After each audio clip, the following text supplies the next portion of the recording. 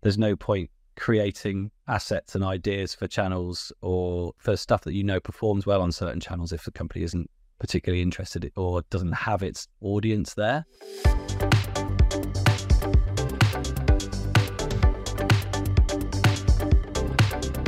You're listening to the Content 10x podcast, where it's all about content repurposing. I'm Amy Woods, and I'm here to help you maximise your content and find smart ways to get your message in front of more of the right people, whilst also saving time. Let's get started.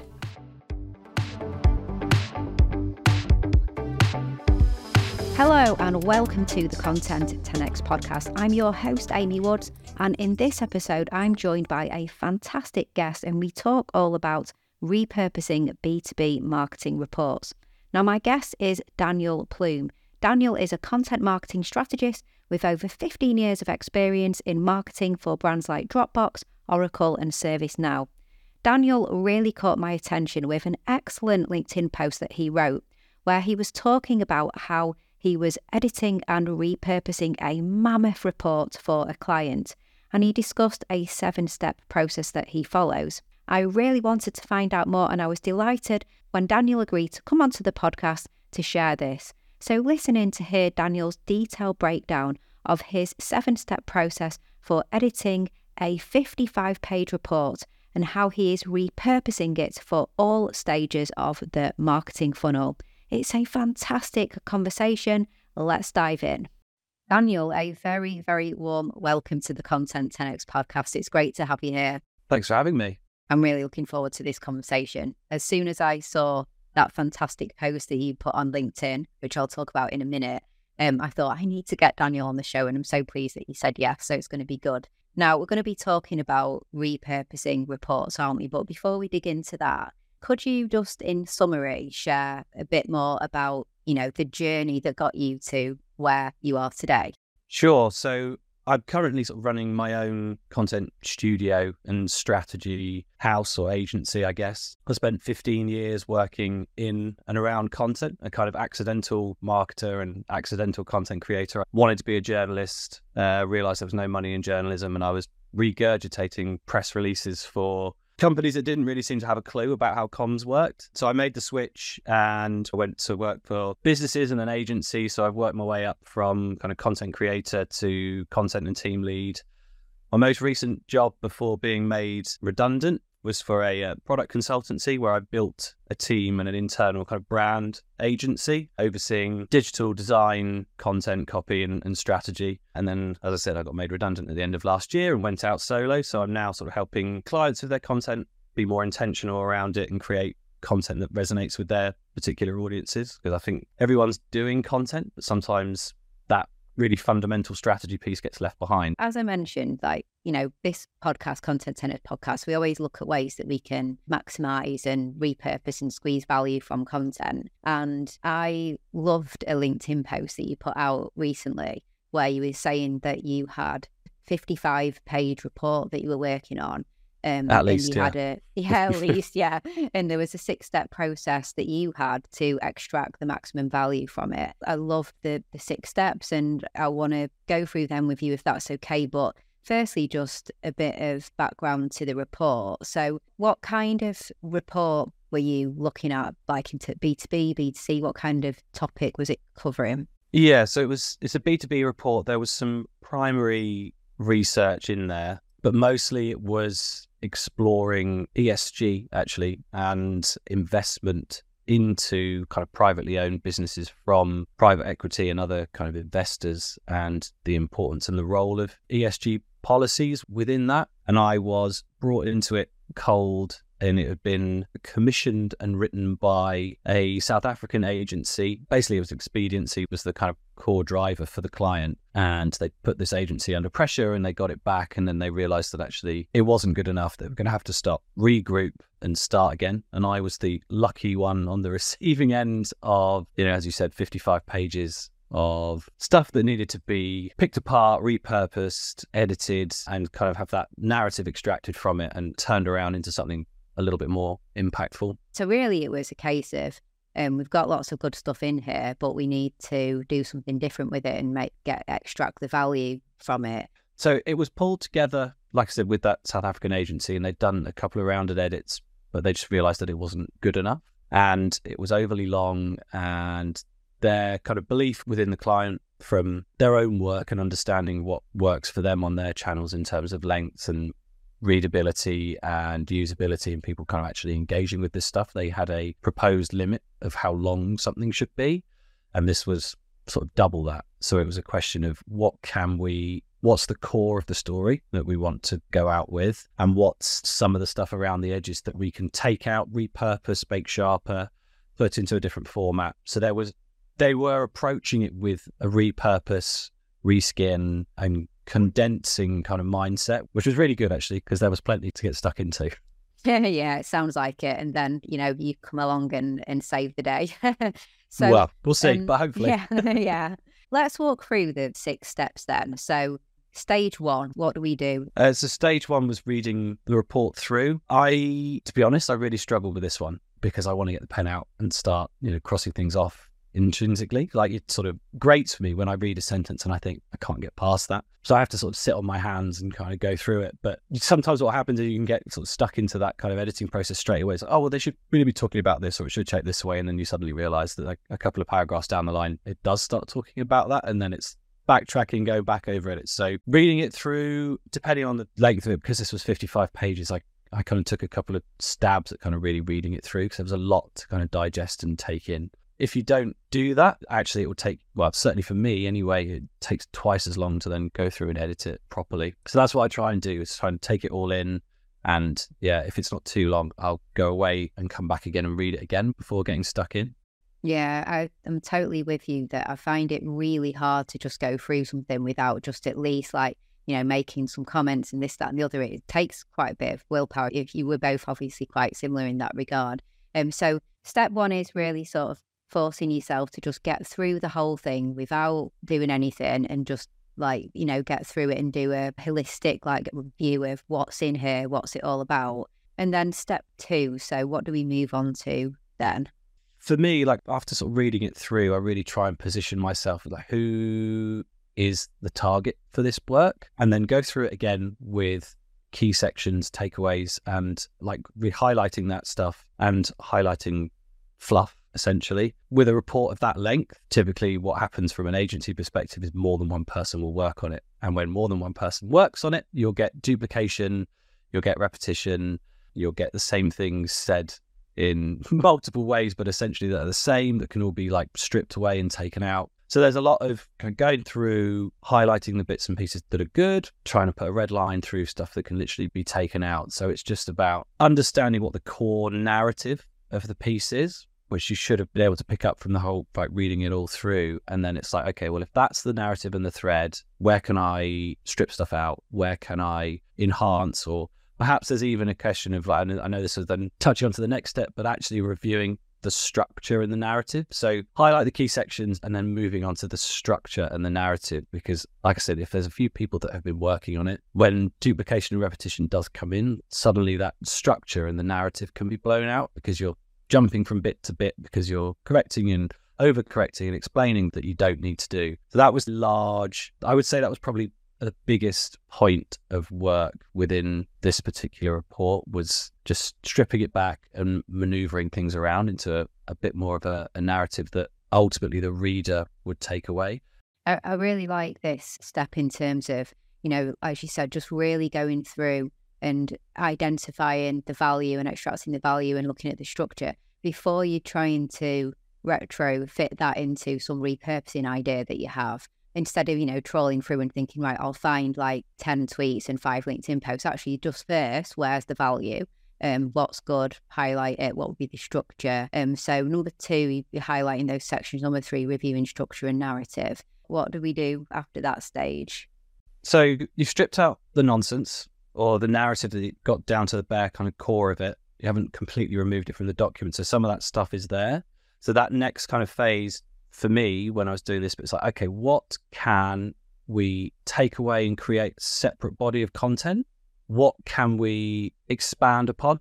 Because like I said, this is there was a lot of educational content in there, which might make more sense further up the funnel. So absolutely that becomes blogs, or it could become a sort of slide share, carousel, whatever that may be, but it moves further up the funnel, really identifying opportunities and follow-up ideas. So thinking holistically from top, middle and bottom of funnel. This was very much in that mid phase, in that middle section where people understand the issue. They're perhaps looking at ways to solve it or ways through it. So it's like, okay, well, if we're talking about this, that, or the other, what is the next step that we want people to take from here?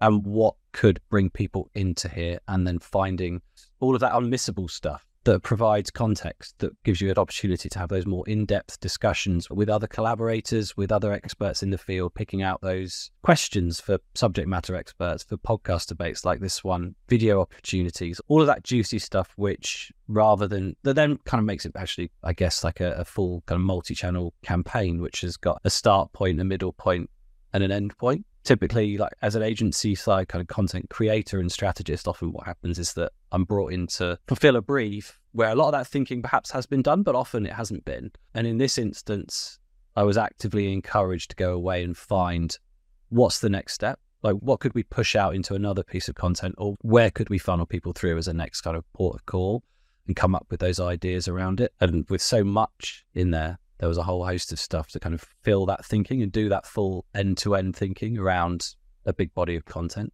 The whole thinking for me around repurposing anyway, it's like to broaden the reach, but also kind of funnel down to take people all, like not just to, we just needed to reach as many people as possible, but also to like funnel them through to that next step. So that was what I do after that kind of step 4, is thinking that through. And maybe sometimes I didn't in this instance, but I have done, it's like drawn that out on a Miro board of like, if this is the report, this section, this section, this section, and kind of draw how users could flow through the piece. In this report, we added sidebars and call out boxes for case studies and other bits and pieces that didn't detract from the main narrative, but were also relevant at the time that people could go and read straight away too. As you're talking through about doing that analysis, I'm just thinking to myself about the different channels that the company that you're doing the repurposing for, or just, you know, if you're doing it in-house, obviously your own channels. It's important to do that channel analysis, isn't it? Because I know you mentioned in your post, which I thought was great, that there's additional content ideas, as you just said, could be discussion points, questions with subject matter experts. Maybe you pick out some podcast debates if you have a podcast, in LinkedIn carousels, LinkedIn post videos, and so on. There's so much you can do. So I guess, you know, at this stage, when you're identifying the repurposing opportunities, are you doing that channel analysis as well of, well, what channels are available to you? What do you currently have? Where do you engage with your audience at the moment? Where do you get the most engagement? We haven't gotten fully to that phase yet, but that is definitely the next step. So there's no point creating assets and ideas for channels or for stuff that you know performs well on certain channels if the company isn't particularly interested or doesn't have its audience there. So it's kind of step 4 and also like a final step in this instance, just because of the nature of like needing to get that main report sort of finalized before we kind of went on. But what I'd like to do with clients is, on big bodies of work, is to almost have those discussions ahead of time, to talk about repurposing and distribution ahead of time, almost like kind of distribution first, I guess.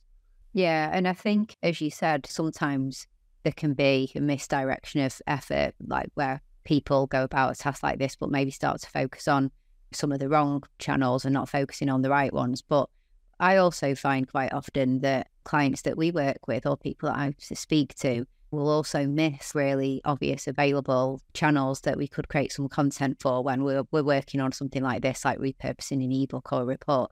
Like classic things, you've got this really engaged email subscriber list, quarterly or weekly, whatever, the email that goes out to a really like hard-earned audience of subscribers, and forget to discuss actually, well, could we put some content into your next newsletter about this and things like that? You know, just some areas, like often sometimes think just about the website and social, but there's all these other, oh right, you know, you're speaking at an event in a month or so, a sort of representative of the company is there anything about this in the talk as well, in the presentation, things like that? You have to think, or you can miss, can't you, if you're not careful? So doing that analysis. Yeah.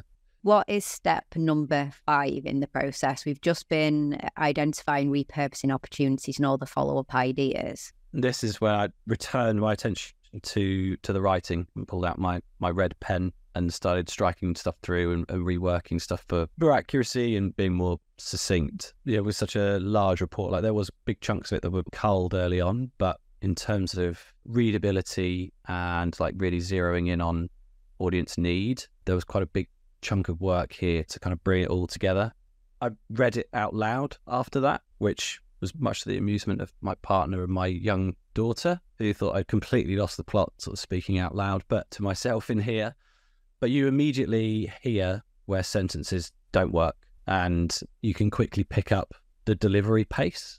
And I know it sounds silly because it's being read, but the sentence structure and the way that you structure a piece like has a really big influence on like if it's all long sentences, for example, people lose interest because it just goes on and on and on, or it feels like it goes on and on. So doing the edit and then reading it out loud and making sure that it makes sense and it flows from as you say it. That was probably a good week's worth of the work on this, just kind of dipping in and out, because you can't, I don't know about you, but I can't stay zero in and focus on, I kind of do it in chunks, otherwise my brain sort of starts to not see words the same way, like missing obvious typos or stuff like that. So yeah, that's how I sort of broke that up and read it out loud. I absolutely loved the tip, by the way, on reading out loud. I often do that. And like you said, it seems funny when it's a written piece of content that the person isn't, like, it's not being read out loud. It's not a video script, but it does just make such a difference to do that. And you spot those long sentences, like you said, and things like that. So fantastic editing tip. Hey, just a little break from this podcast episode to ask you a question. Would you like one single place that you can go to that provides you with everything you need to be able to implement the best practices in content repurposing for your video content, your podcast episodes, and your social media content today? To help you get more value from the content that you create, get more time back, and help you reach more people than you ever thought possible. If so, then you are going to love the Content 10x Toolkit. The toolkit is full of video tutorials, templates, checklists, swipe files, step-by-step guides and more that shows you how to repurpose your content in the best ways possible today. No more Googling, no more figuring it out yourself. We provide you with everything that you need to become a content repurposing pro. If this sounds like something that would interest you, then go check out the Content 10x Toolkit at content10x.com/toolkit. Okay, and back to this week's episode.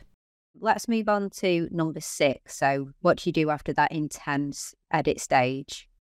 I need to kind of let it breathe, because there's a compulsion, certainly on my end, of like once you get to the end, just going, right, send that, done, get it off the desk, let's move on with another task. But you need another run through before you sort of ship it. So if you've got time, sleep on it. If you haven't and you've only got kind of, you're up against a tight deadline, just go and do something else, go and make a cup of tea and just like watch the bubbles in the kettle, like anything like that to just completely like kind of reset your brain, like try and wash away some of the torment of the last sort of few days or however long it's taken you to kind of get through to the edit process, like get through that edit process. So that was a big thing for me, because then you kind of come back and you read it out loud again and you just make those kind of final edits. I can't remember who told me to do that, but I have implemented it ever since, and it makes a huge, huge difference. Certainly from my point of view of like just taking that extra time to read it again.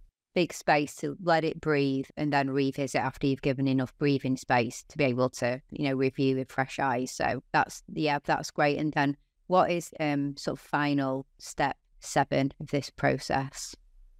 So in this instance, it's step 7, but it's kind of collaborating with a designer. So we're doing final copy edits back and forth between the client at the moment. And then that next step is actually working collaboratively with the designer to see how it looks on the page. I don't know, there's two schools of thoughts on this, in kind of like having a template and writing content for a template, or producing the content and then working together to kind of make that work. I've tried both methods and both are fine. Sometimes I find working from a template can sort of force you to write in a certain way.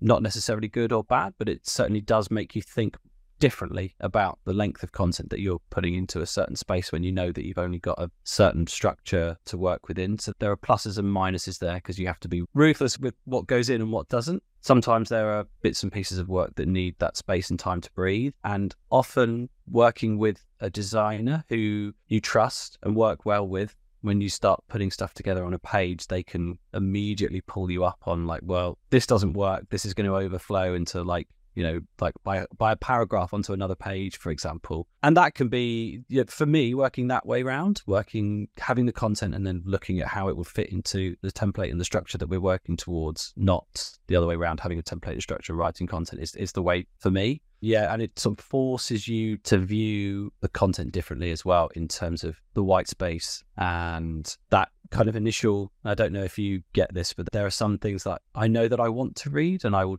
download them, or I'll look at them and I'll turn the page, or I'll sort of scroll down and I'm just like overwhelmed. And I'm just like, I can't even deal with that right now. And often that will mean that it will sit in my desktop, in my downloads folder or wherever for forever until maybe one day I have to look at it. So that kind of visual element of it is really important. And I don't underestimate the power of sort of sitting with the designer at that initial kind of like mocking it up stage and seeing what it looks like, rather than suddenly seeing the whole thing at the end and be like, that isn't how I envisaged it looking at all. So having that kind of design, I think probably the most important thing, because you kind of get that feeling of like, what's the reader going to feel when they look at it? And I think in a digital age where you just kind of put stuff up and you sort of write for algorithms or whatever, like actually like missing that bit of like what it looks like and what it feels like to interact with is a big miss. Yeah, it's a huge thing. I agree, because it could be the best content, the best written piece ever. But if it's, as you said, if it's intimidating to look at and it's just not something that's going to get people to actually read, then what a waste that is. Exactly.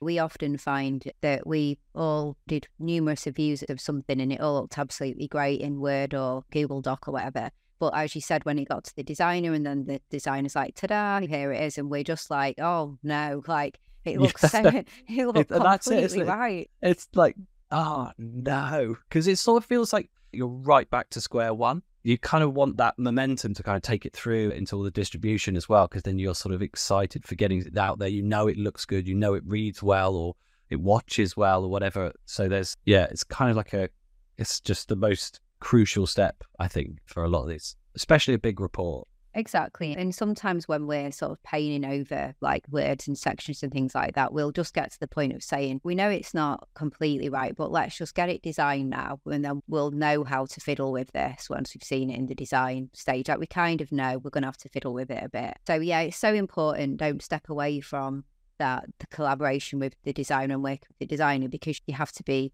confident, like you said, that it's going to be appealing on the eye and that people will actually consume that content.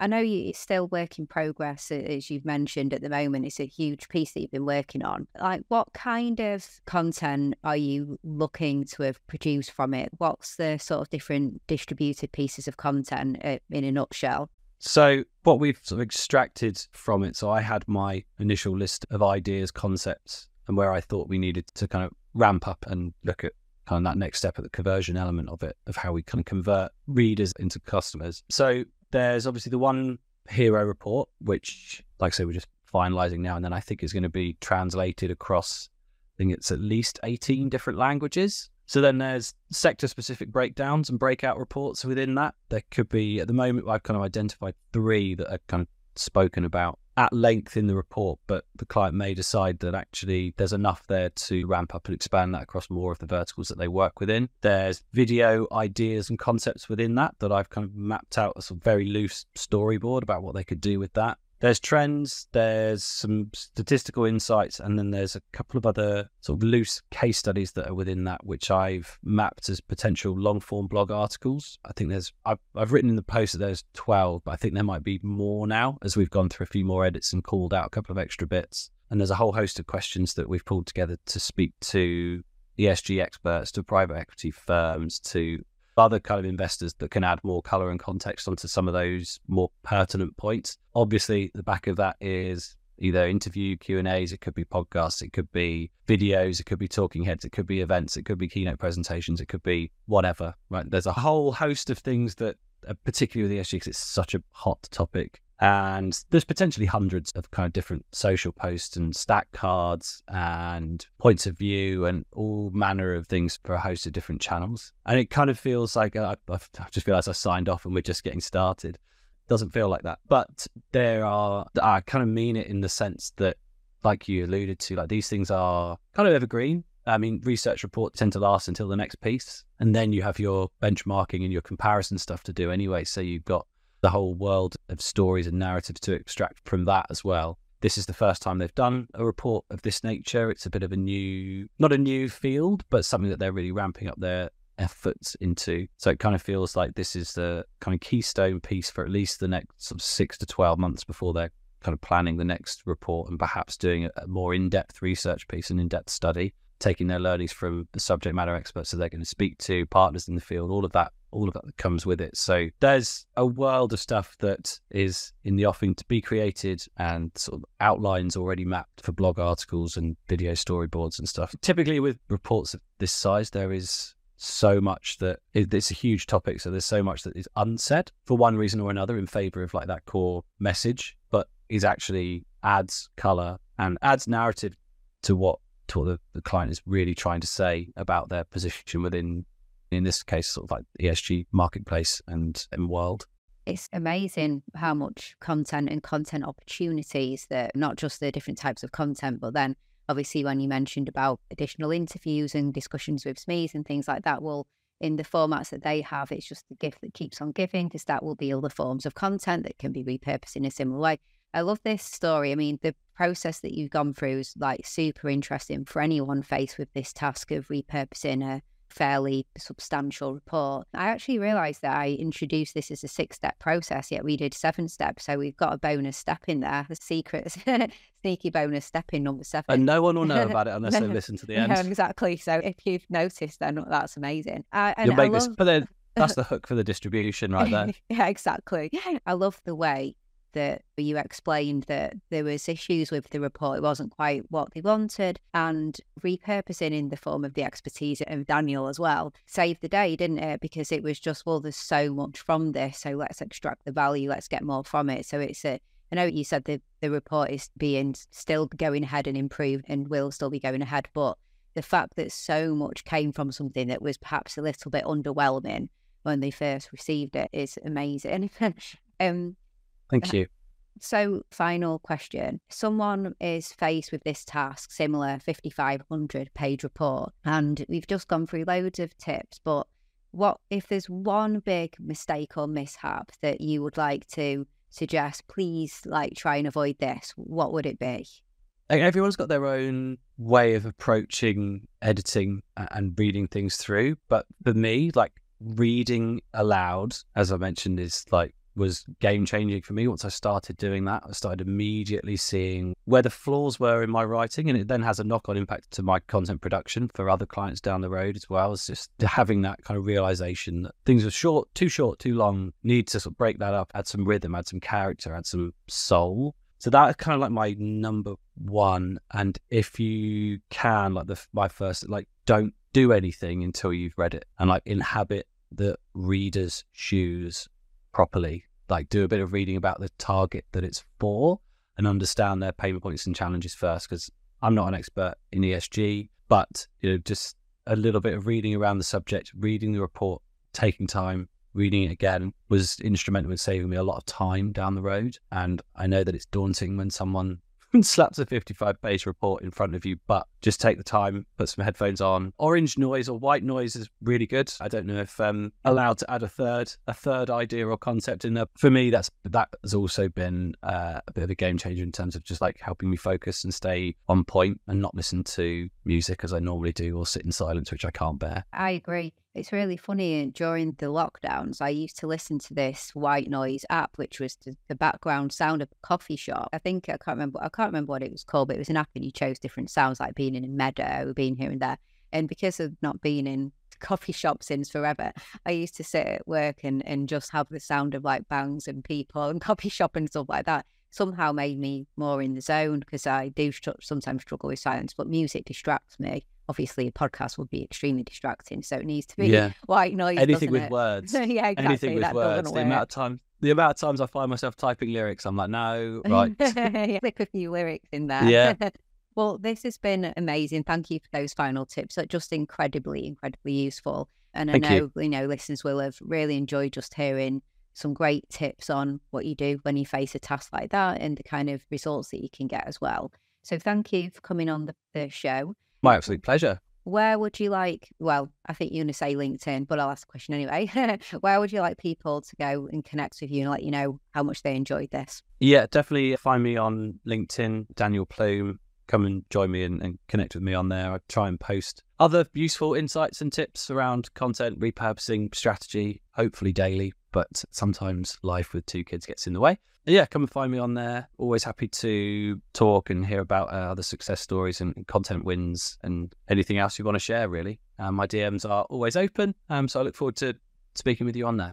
Thanks, Daniel. And I'll put the link to how to connect with Daniel, obviously, in the show notes, so do check that out.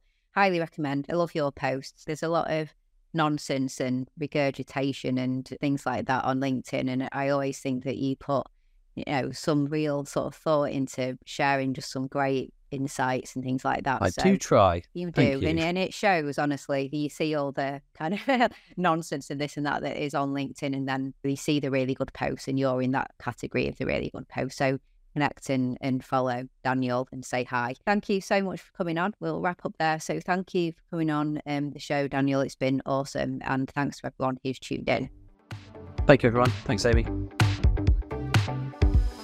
Okay, so I hope you enjoyed that discussion, and thank you so much for tuning in. If you enjoy the Content 10x podcast, then why not hit that subscribe button on your podcast listening app of choice so that you can get updated when new episodes are released. And I'd really, really appreciate it if you could leave a review as well. That really makes a difference for the podcast. Also, please do get a copy of my book, Content 10x, More Content, Less Time, Maximum Results. It is the ultimate guide to repurposing every type of content, and it's available on Amazon in Kindle and paperback, and also in audiobook as well. And you can head to content10x.com/book to find all the other places that you can get a copy of my book. And if you would like us to do your content repurposing for you, then we offer a fully end-to-end done for you content repurposing service.